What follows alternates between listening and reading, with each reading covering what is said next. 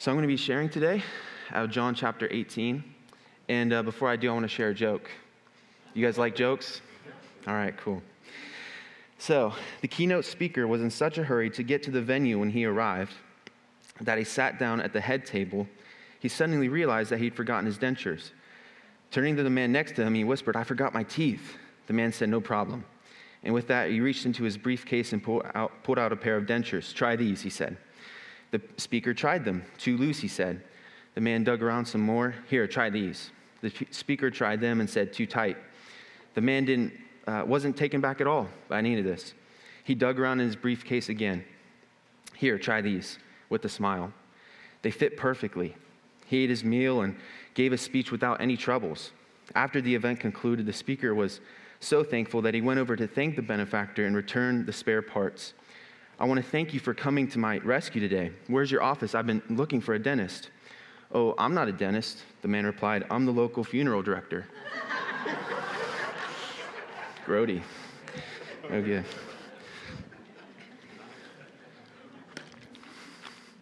All right. Let's pray and we'll get started. Father, we thank you for sending your Son into the world. Thank you, Jesus, that you gave your life for ours. And Lord, I pray today that, Jesus, you would be glorified, that you would be loved, that you would be seen clearly, and that, Lord, we would love you all the more as a result of today, God. Pray, God, that you lead me, guide me, speak what you want to speak, Father, and that we would leave here encouraged and strengthened. In Jesus' name, amen. Amen. So, in 2005, Google Earth came out. Do you guys remember when Google Earth came out? I do. In 2005, I was 7.5 years old, which, if you're doing the math, some of you just panicked. You're like, why is this guy speaking to me right now? I understand. My cousins had it, so I'd go over to their house and we'd have Google Earth, and it was super cool because you could zoom in on precise location. And in the same way, you could zoom in and look at your school, look at your house, or anything like that. And I was thinking about it, and I think that today what we're going to be looking at in John chapter 18 is like that. Because if you zoom out all the way, that's like the beginning of human history. That's like in the beginning. And then you have Adam and Eve, and then you zoom in a little bit. And then you have Abraham, and you zoom in a little bit. And then you have David, and you can see that everything is leading to this moment. And then you have John the Baptist, and then it zooms in a lot. And then Jesus, and then zooming in, and you have his life. Because all of human history is pointing to this moment where Jesus is going to suffer and give his life for ours. And so it keeps zooming in and zooming into this moment.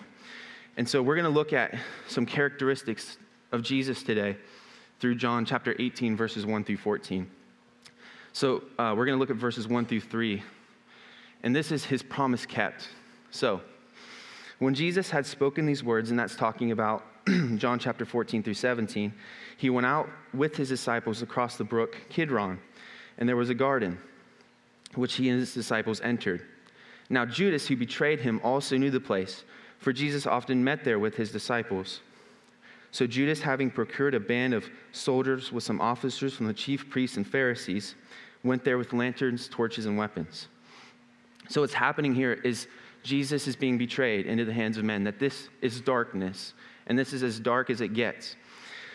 This is in not only physical darkness in the cover of night, but it's spiritual darkness.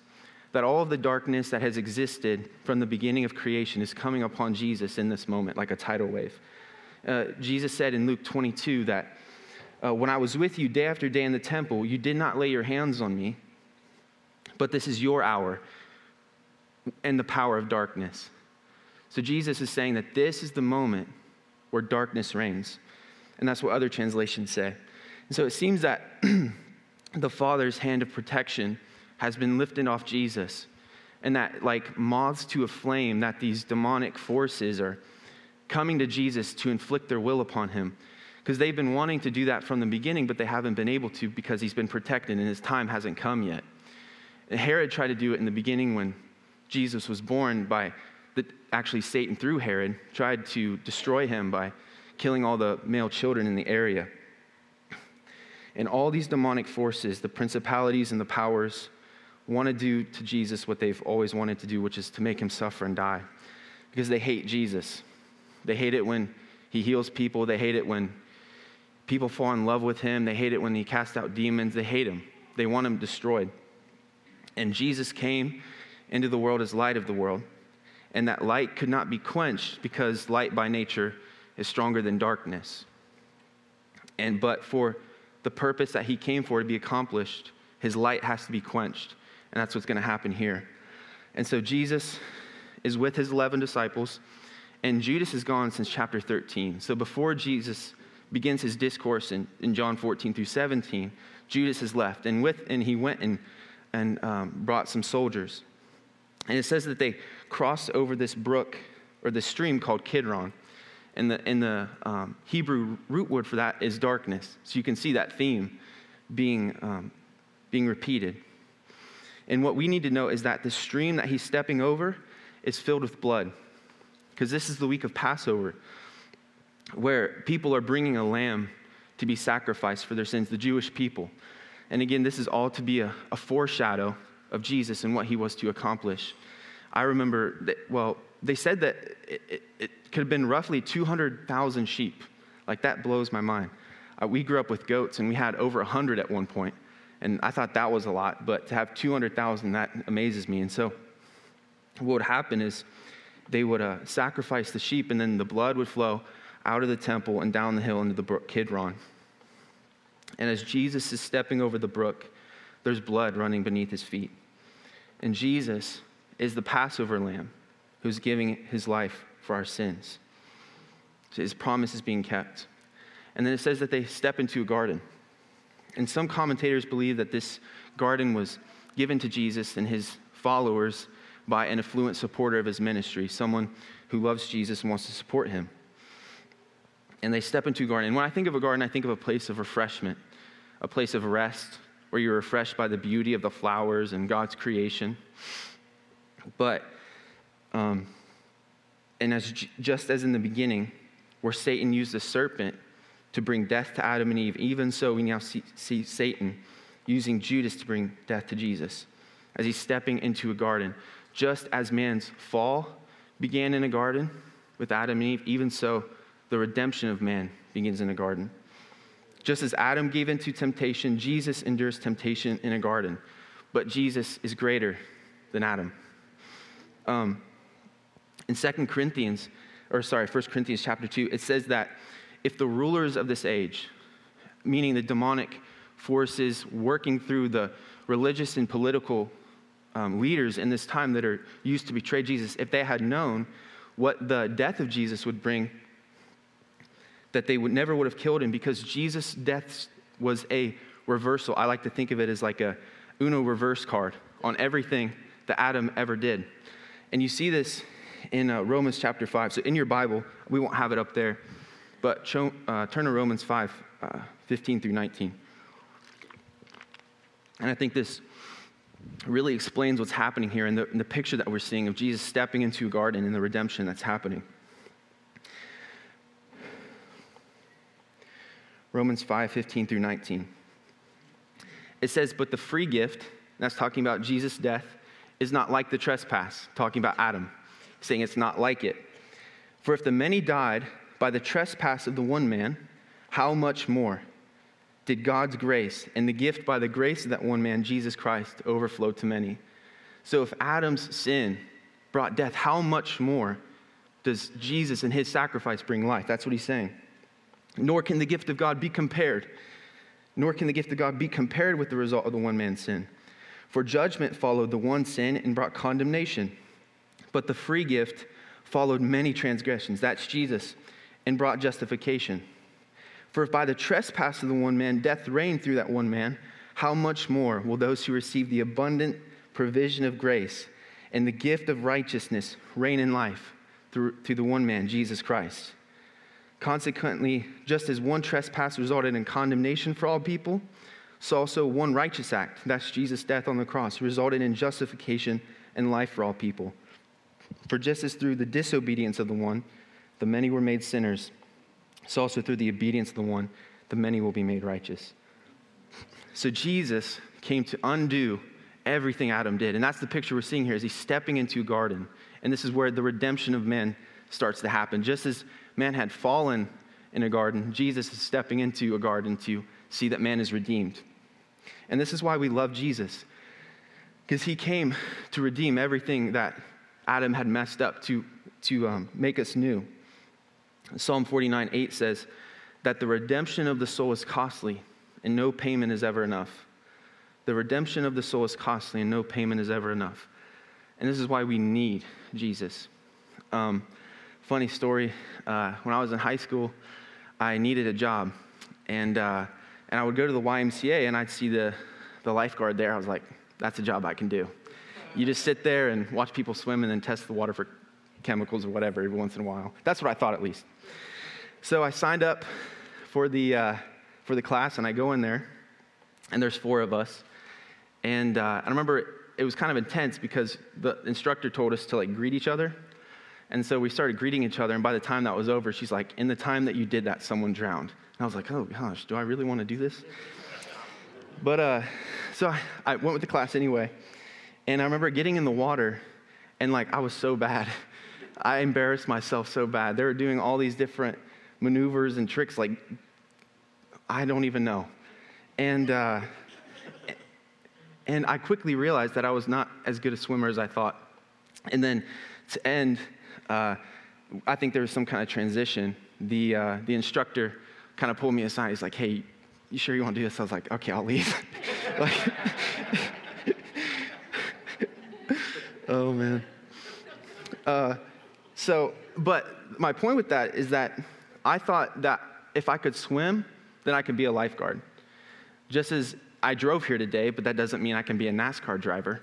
Or I can run, but that doesn't mean I'm an Olympian. So in the same way, people often say, well, I'm good because sometimes I do good work. Or I'm good because I love my family. Those things. But once you get into the water and you realize how high God's standard is, it's only in that moment that you start to realize how much you need Jesus. And it's only through the payment of Jesus that we can be forgiven, because only Jesus is enough. In our strength, we will never be enough, not good enough, not prayerful enough or generous enough. It's only through Jesus, who did all these things, that we're saved. And it's only through faith in him and that we receive that free gift. And furthermore, back to Jesus in the garden, this was a place where they met as a group. It says that they often had met there as a group. And I imagine this being a place of connection, of laughs, of discipleship, of teaching, a place of life, of community. But Judas is going to take the place that was used to meet with God and murder God. And the reason he can do this is that even though Judas was in the presence of God was not in Judas. Because darkness, by nature, seeks to work behind the scenes, right? That's why it's darkness. It's not in the light. It's working behind the scenes. And we see that with Judas. It says that he was stealing money from the money box used to supply Jesus' ministry. He's what we would call covert. He's working behind the scenes. Now, can you think of a disciple who's overt? Peter, right? And you'll see that here when he tries to chop a dude's ear off here in a minute. But the point here is that there is a difference between being foolish and being evil. Peter was foolish, Judas was evil. Foolish people function by the power of the flesh. Evil people function by the power of the demonic. Foolish people is what we'd call infants in Christ. They're sincere in their devotion to Jesus. They're children of God, but they just mess up sometimes, like we all do, right? We love Jesus, but we mess up sometimes, and that's fair. Like a child falling down, it gets back up, and you help it keep going again. But evil people operate by the power of the demonic, because it says in John 13:27 that Satan had entered Judas, and that was the power that was driving him to betray Jesus. So he's functioning by the power of the demonic. And evil people will often appear to be a part of the group, but when time comes, they really show who they are. 1 John 2:19 says that they went out from us. That's talking about Antichrist, evil people, but they were not of us. For if they had been of us, they would have continued with us. but they went out that it might become plain that they are not all of us. So Judas went out from Jesus to show that he was not of God. Because I believe that you cannot lose your salvation, but I believe that you can fake it. And that's what Judas is doing here. And so Judas, again, back in the garden, he's bringing the religious and the Romans together to form an unholy alliance against Jesus. And these two groups hated each other before this, the religious and the Romans. The religious people hated the Romans because the Romans came and conquered their land and made them pay taxes on it. Like, that's not good. You're not going to like those people. And it says that they love the Torah, they love the Old Testament, and they're reading it, and they see what God wants. But the Romans are taking the very tax dollars from them to fund the things that they hate. So this is why they hate the Romans. The Romans don't really care where your allegiance is, just as long as you declare Caesar as Lord, which is a problem for God's people because they believe Yahweh is Lord. And so there was this constant friction between them. And so Judas brings these people together to form an unholy alliance against Jesus. And for two people who are formerly enemies to work together, you need to have a common enemy. And that common enemy that they have is Jesus. The religious hate Jesus because he says he's Lord of the Sabbath, that he's God. The Romans hate him because he stirs up political anxiety, stress. Jesus is not being killed because he healed somebody. He's not being killed because he was a good man. He's not being killed for any of those things. He's being killed because he, being a man, is saying that he's God. And that's why they want him dead. And can you picture, it's 12 versus 600 at least. 600 people. So imagine like the boots and the armor, you hear it coming through the darkness, coming to Jesus. And it's 600 at least versus 12. This is the power in the moment of darkness. And then continuing on, verse 4, his courage in the face of evil. And then Jesus, knowing all that would happen to him, came forward and said, "Whom do you seek?" Jesus, knowing all that would happen to him, went forward and said, "Whom do you seek?" So this is amazing to me, that Jesus, in the face of the most evil, demonic, nasty demonic forces, he doesn't flinch.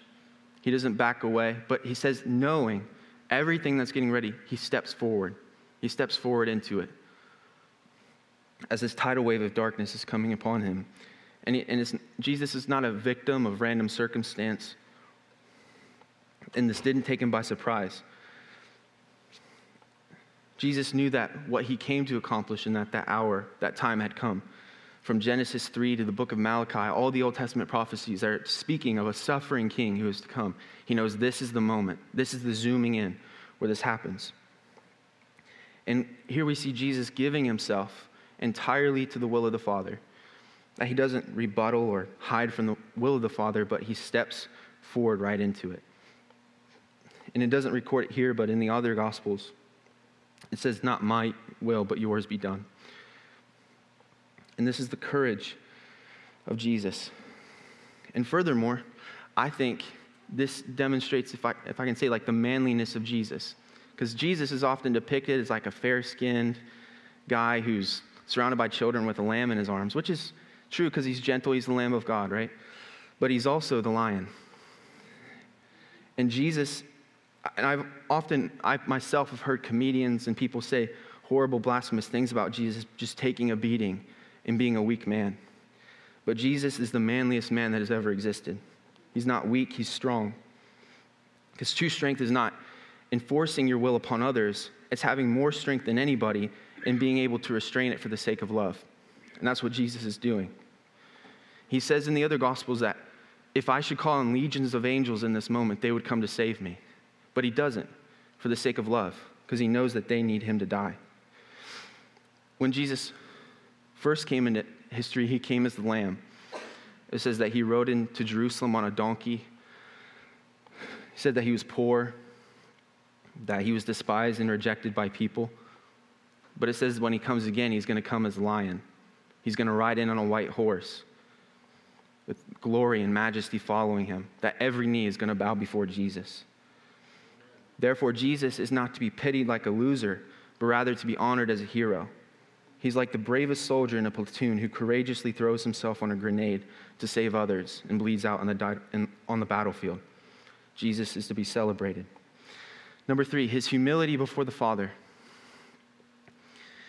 John 18, 5-6. They answered him, so that he asked them, "Who are you looking for?" He said, "Jesus of Nazareth." Jesus said to them, "I am he." Judas, who betrayed him, was standing with them. When Jesus said to them, "I am he," they drew back and fell to the ground. So here we see the humility of Jesus, because they come into the garden and they're looking for the man, Jesus Christ. They're looking for Jesus of Nazareth. They're looking for the carpenter's son. They're looking for the son of Mary and Joseph. They're looking for the one who sweats and cries, who sleeps, the man, Jesus, who has siblings. And so they went into a garden looking for a man, but they end up finding God. Because when Jesus responds with, "I am he," they draw back and fall to the ground.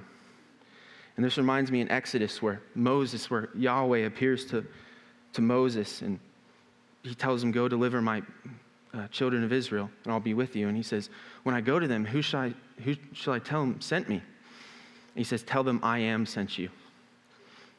And so they fell back because Jesus uttered the words that were reserved for the Almighty alone. Jesus is God. And so can you imagine this? If you really think about this, man is arresting God.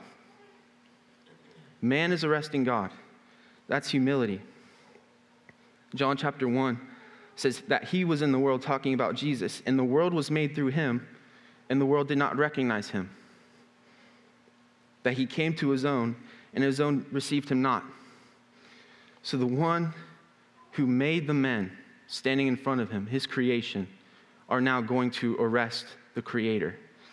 That amazes me. In fact, they want to kill him. And Jesus wants us to know that his life is being laid down willingly, that no one is taking it from him, but he's laying it down. And because when he speaks, the men fall back, so you know who's in charge. That he could, in this moment, call on legions of angels and deliver himself. But he wants them to know that he's in complete control of this situation. Nothing is happening that he's not allowing. John 10, "For this reason the Father loves me, because I lay down my life that I may take it up again. No one takes it from me, but I lay it down on my own accord." So how many of you know that power reveals what's already inside of you? Because if you have power, if you have fame, it's just an amplifier of what's already inside of you. So that's why most lottery winners go broke in a couple years, because they receive all this, but they don't have the character to invest it or to spend it wisely. That's why they lose the money. So power is an amplifier. And so if you think about this, if you were a king and consequences weren't an issue, and everyone had to say or do what you did or else they would be killed, how would you act? What would power do to your heart? And I know what we all say what we do, but how would you really act? What would power do to your heart? And the reason I'm asking this is that here we have King Jesus standing in front of them, the eternal God with all power and might and ability in this moment to deliver himself. But what does he do? He serves. He submits. He trusts the Father and gives himself to his will. That's what he's doing. And that's what God desires from us, is that we would so trust him that when accusation comes to us, we wouldn't take it personally, but we would take what he said personally. And when you start to take what he says personally, you really don't seem to notice when other people say things. Because it says that Jesus knew who he was, where he had come from, where he was going, and how his Father felt about him. And that gave them the ability to live in humility. Because if you don't know those things, when accusation or those things come, it often feels personal because you don't know the answer. So you have to account for what they're saying might be true if you don't know the answer. Can anyone relate to that? I grew up a very sensitive kid, like extremely self-conscious, extremely fearful all the time. And I was really good at sports, but I never wanted to play because I was just so self-conscious, and I never felt like I was good enough. I remember one time playing baseball, and I can't remember if my parents probably encouraged me, but my dad took me to the first practice, and I'm so scared that he has to throw the baseball with me off from the practice and slowly work me over to the baseball field to practice. And the reason, and this was always causing me to look for identity. I never knew who I was. And the real question I was asking is, who am I? And not being sure of that answer, I often had to take into account what people were saying because I don't know the answer. Maybe you do. And so people would give me the answer, and if they gave me the answer I didn't want, I'd be offended because it's like, well, that's not who I want to be. And so here, Jesus doesn't have that problem. And he doesn't want us to have that problem either. When we become born again and receive the gift of salvation through Jesus, the Bible says that we're now in Christ. That the greatest thing about our identity is that we're now in Christ. Colossians 3 says, "For you died, and your life is now hidden with Christ in God." For you died, your old man died. Now your life, your identity, everything you are is now with Christ in God. And so what that means is that we're no longer our own. That we don't have to answer those questions on our own. So you don't have to find the answer to the question of identity on your own. But now you say, I'm in Christ. That's the greatest reality about my life, that I am now in Christ.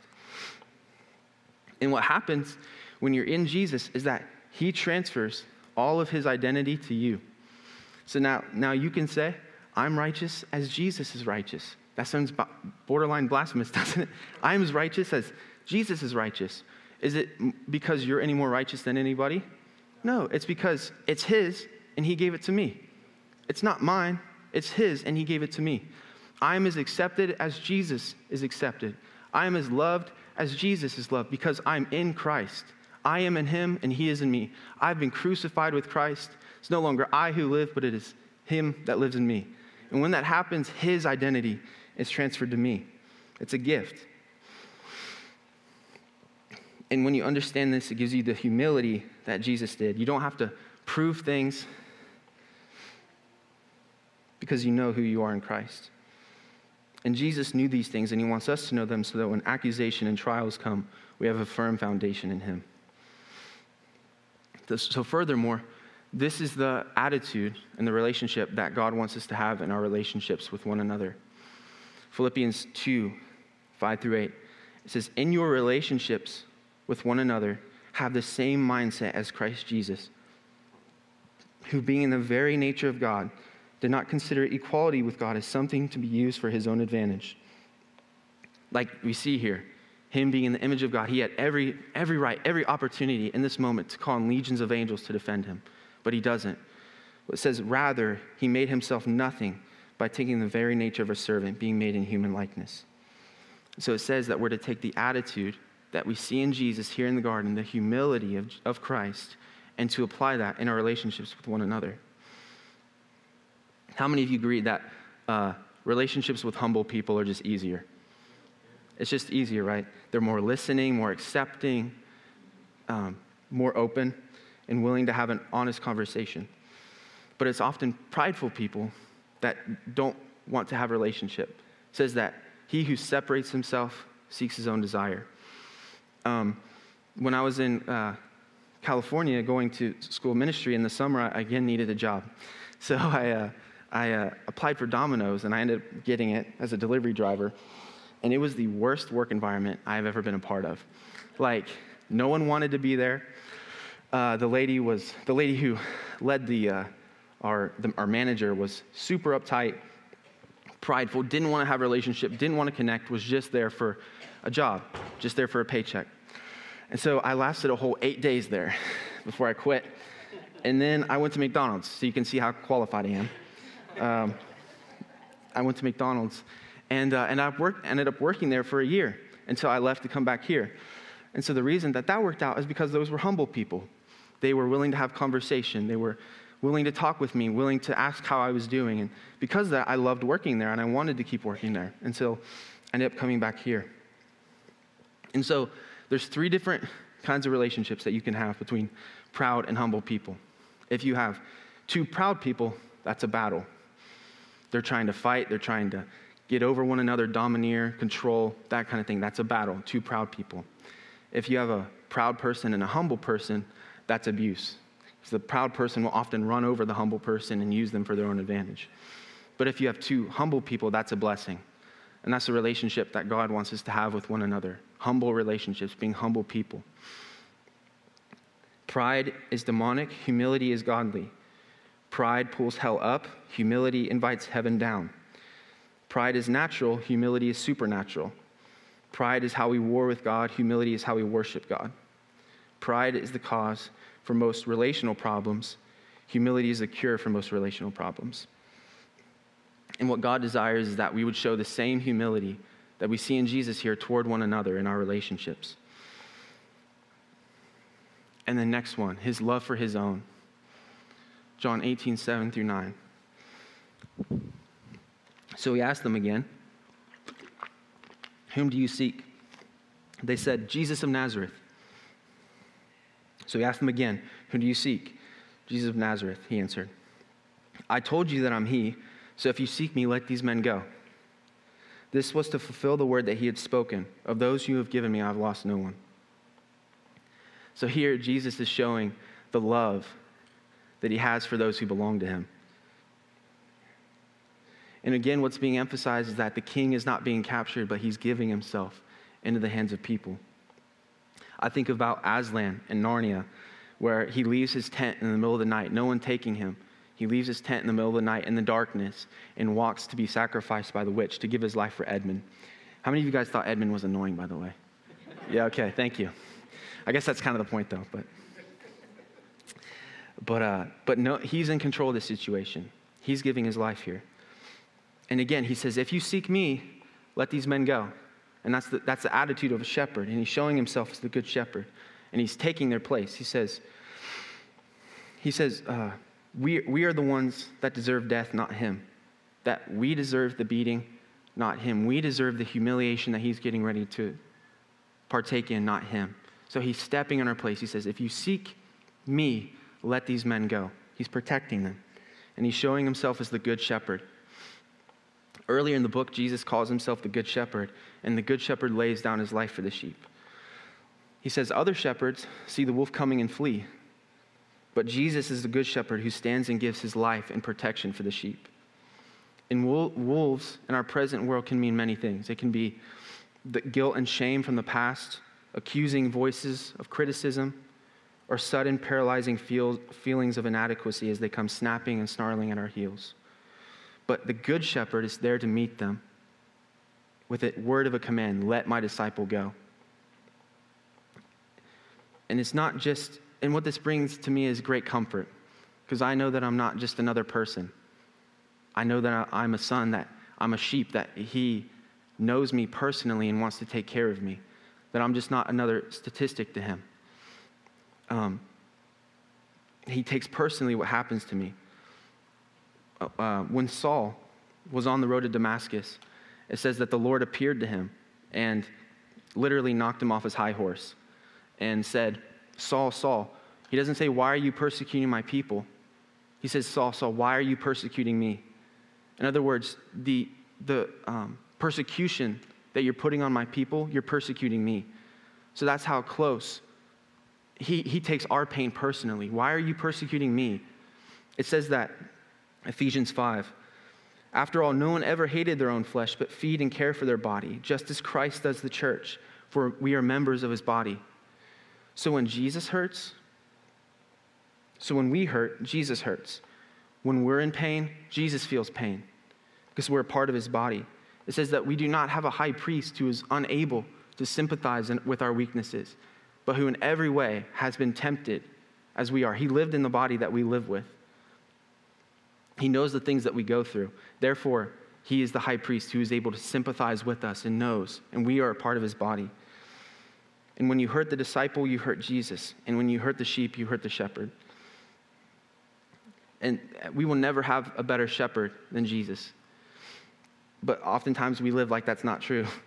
A lot of times we think we run to things better than Jesus. We get hurt, and instead of running to Jesus, the one who can mend our wound, our shepherd, and who understands what we're going through, we run to other things. We run to entertainment to distract from the pain. We run to work to disregard the pain. But we need to run to Jesus. And the reality is that none of those things died for us. None of those things gave up their life for us. They're false shepherds. We have a high priest who is able to sympathize with our weaknesses. And as the good shepherd, he is the one who will protect us from evil and give us true food and drink, and will give us direction when we feel lost. And we see that with the disciples, that the bloodthirsty wolves are coming and they want blood. And Jesus says, if you want someone, let these men go. Take me instead. That's the attitude of a shepherd, and that's what Jesus is doing here. And furthermore, it's the role of the shepherd to take care of the sheep, not the sheep to take care of the shepherd. I oftentimes think that I would be a better shepherd than Jesus, that if I were in control, everything would be better. But I need to trust myself to the true shepherd, that he is the true shepherd, and he knows better than me. He's able to protect me more than I am. He's able to feed me better than I do. He's the good shepherd. He's able to direct me.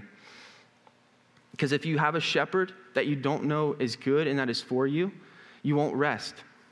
Imagine being a sheep and then your shepherd eats lamb every once in a while. Like you're not going to trust him. You're going to sleep with one eye open. And so if we think that Jesus is not a good shepherd, if we think that he has alternative motives, that he's not in it for our good, then we're not going to rest. We're not going to be refreshed because we're going to think that he has alternative motives. Next, his work on our behalf. Then Simon Peter, having a sword, so this is Peter being overt, drew it and struck the high priest's servant and cut off his right ear. The servant's name was Malchus. So Jesus said to Peter, "Put your sword in its sheath. Shall I not drink the cup the Father has given me?" So again, remember I was talking about Peter being overt? This is it. Because if Peter feels something, it's coming out. He feels angry. Someone's like, if he has something to say, he's going to say it. That's just the way he is. And how many of you know Peter's not aiming for the ear? Right? He's not trying to give him a haircut. He's trying to kill the guy. And it's not... I'm not exactly sure what his plan was because there's 12 of them and there's 600 of them. So I'm not exactly sure how far he was planning on taking this thing. But and I can imagine the disciples are just like, "Peter, what are you doing? Like, you're going to get us in so much trouble if you just keep doing this." But it says that it doesn't record it in this gospel, but Jesus actually heals Malchus. He picks up his ear and puts it back on like Mr. Potato Head and heals Malchus. And because the situation could have easily gotten worse because of Peter's brash attitude. And then Jesus responds with, "Shall I not drink the cup that the Father has given me?" And so what's he talking about? He's talking about the cup of suffering that he's getting ready to drink for you and I. And he's getting ready to drink the cup of God's wrath for us. In the Old Testament, we see this more clearly. Jeremiah 25:15. "This is what the Lord, the God of Israel, said to me. Take from my hand this cup filled with the wine of my wrath, and make all the nations to whom I send you drink it." In Revelation 14:10, "They too will drink the wine of God's fury, for he has been poured out full strength in the cup of his wrath." And Jesus is getting ready to drink the cup of suffering, the cup of God's wrath through his suffering that he's getting ready to go under. And so all that's getting ready to come upon Jesus, the beatings, the slappings, the spittings, the whipping, the crucifixion, was supposed to come upon us. And I want us to actually think about that. And that's why we take communion, is to remember these things and keep them in our heart. Ephesians 2 says that we were by nature children of wrath, even as the rest. That means we were by nature fallen, by nature enemies of God. No one had to teach us how to lie or how to cheat or steal or hate. No one had to teach us how to do any of those things. Those things came by nature, and you can thank Adam and Eve for that. Ephesians 2:3-5. It says that we were by nature children of wrath like the rest of mankind. But God, that means the Father, but God, because of his great love with which he loved us, even when we were dead in our trespasses, made us alive together with Christ. By grace you have been saved. So Jesus drank the cup of God's wrath for us in our place. And if I don't accept that, then I'm going to have to drink it myself in hell. And some people say, well, I don't know how a loving God can send people to hell, but I don't know how a holy God can allow anyone into heaven. people often think of it as God is in heaven, and we all start in heaven, and then he kicks us out into hell. But in reality, we start in hell, and God, in his mercy, reaches down and pulls us into heaven through Jesus. And so, but people often see the Father as the mean one, and Jesus is the one who steps in and says, Father, don't do it. But you can see clearly that they're working together. Remember what he says, shall I not drink the cup that the Father has given me to drink? In other words, he wants me to drink it so you don't have to. The Father wants me to drink the cup of the wrath so that you guys won't have to. And the Father loves the world and sent his Son into the world to save us because he doesn't desire any to perish, but all to come to faith in him. And the Son, in obedience to the Father, comes into the world to save us by his death, burial, and resurrection. And they're together working like a rescue mission for humanity. And then Peter, of course, pulls out his sword to fight. And again, I don't know what he's thinking because I don't know what's going to happen, But he pulls out his sword. And the lesson in that is this, is that when Peter pulls out his sword, is that he's fighting for his own salvation because he didn't understand what Jesus was doing. And likewise, if we don't understand what Jesus has done for us through the cross, then we'll often fight battles that the Lord never intended us to. So there's a story of a kid, and he's fighting his shadow. And he's fighting his shadow. He's punching, he's kicking, he's rolling, and he cannot get rid of his shadow. He's like, oh, yeah, can't get rid of his shadow. And his father says, what are you doing? He says, I can't get rid of my shadow. So what he says is, okay, turn and look at the sun. So the son turns and looks at the sun, and when he does, he's like, my shadow's gone. I don't see my shadow anymore. And so when we stop looking at ourselves and the issues that we deal with and look to Jesus and look to the cross, there we will find the solutions to our problems. He said, when he died, he said, it is finished. It's the person of Jesus who frees us, not our own strivings. And we should listen to Peter, don't listen to Peter. We should listen to Jesus like Peter and put our sword back in its sheath. But notice he tells them to put it back. He doesn't say, get rid of it forever. And so in other words, there's a fight. This is a fight, but you don't need to be fighting this one. It seems like he's telling Peter, there's coming a time to fight, but the time is not now. And that this is the one where you need to sit back and let me do the work. And that's hard sometimes, isn't it? Because we often want to feel like we're a part of God's working in our lives and that kind of thing. But just have faith in what he has already accomplished for us. And sometimes it's better just to say thank you. Just to say thank you than to fight. It's better to worship than to war. And just thank the Lord that it is finished. That he has done it through the cross and through his death, burial, and resurrection. And the last section here, his plan accomplished. And so the band of soldiers with their captain and officers of the Jews arrest Jesus and bound him. First they led him to Annas, for he was the father-in-law of Caiaphas, who was high priest that year. It was Caiaphas who had advised the Jews that it would be expedient for one man to die for the people. And so these hundreds of men come to arrest Jesus and bind him. And their hands that were given to them by God are being used to arrest God, to bind God. They're arresting the one that gave them life. And it says that they bound them. And I want to read you something. This is Chuck Smith, Bible teacher, commentator. He says, how ridiculous that they should bind him. But let me tell you, whatever they used, the ropes or whatever to bind Jesus, did not bind Jesus. Jesus was bound by something much more powerful than the ropes. He was bound by his love for you and me. And that's what caused him to submit to this. Not that they tied him and were taking him as a captive. He was not their captive. He was a captive of love. His love for you and his love for me. That's what bound Jesus to go ahead and face the cross. So stronger than any of the cords that they used to bind Jesus were the cords of love that he felt for you and I. And long before he was bound by ropes, he was bound by love. And love was the driving and the controlling force that brought Jesus to the cross. And it's the cross where the love of God is demonstrated. Romans 5:8. But God shows us his love that while we were still sinners, Christ died for us. So while we hated God, that's my story. I was 15 years old, hated the Lord, hated Christians, and he mercifully saved me. While we hated God, he died for us. While we were addicted, he died for us. While we were lost, he died for us. While we were depressed, he died for us. While we were perverted, he died for us.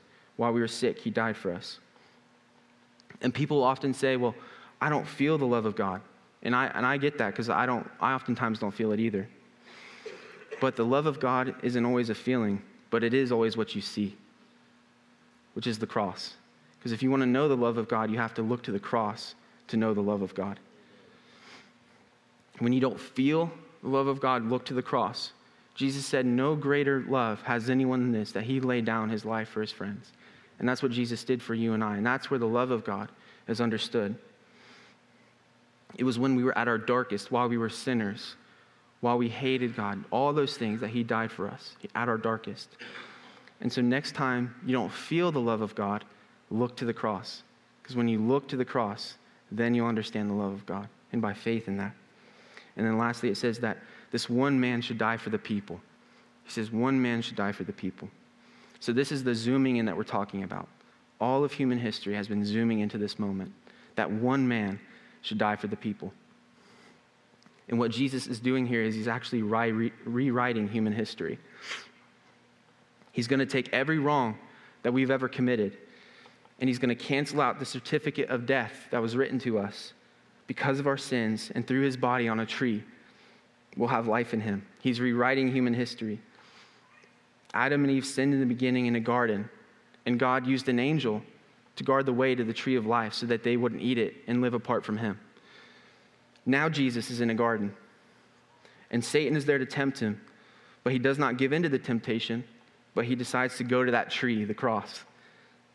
Jesus said, if I be lifted up, I'm going to draw all men to myself, because it's the cross. It's the cross where you see the love of God. It's the cross where you see God's love for humanity and nowhere else. If I be lifted up, I will draw all men to myself. And that cross is now our tree of life. That cross is now our tree of life.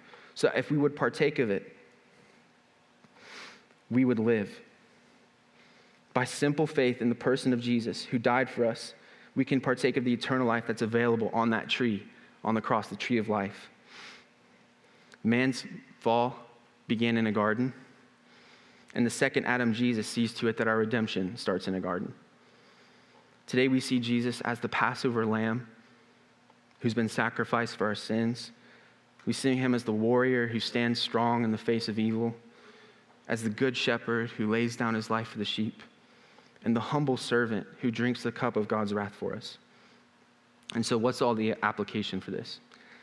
Is that I personally believe that it's the more that we look to Jesus that we become more like him. That the more that we see him, the more we become like him. The more we worship him, we become like him.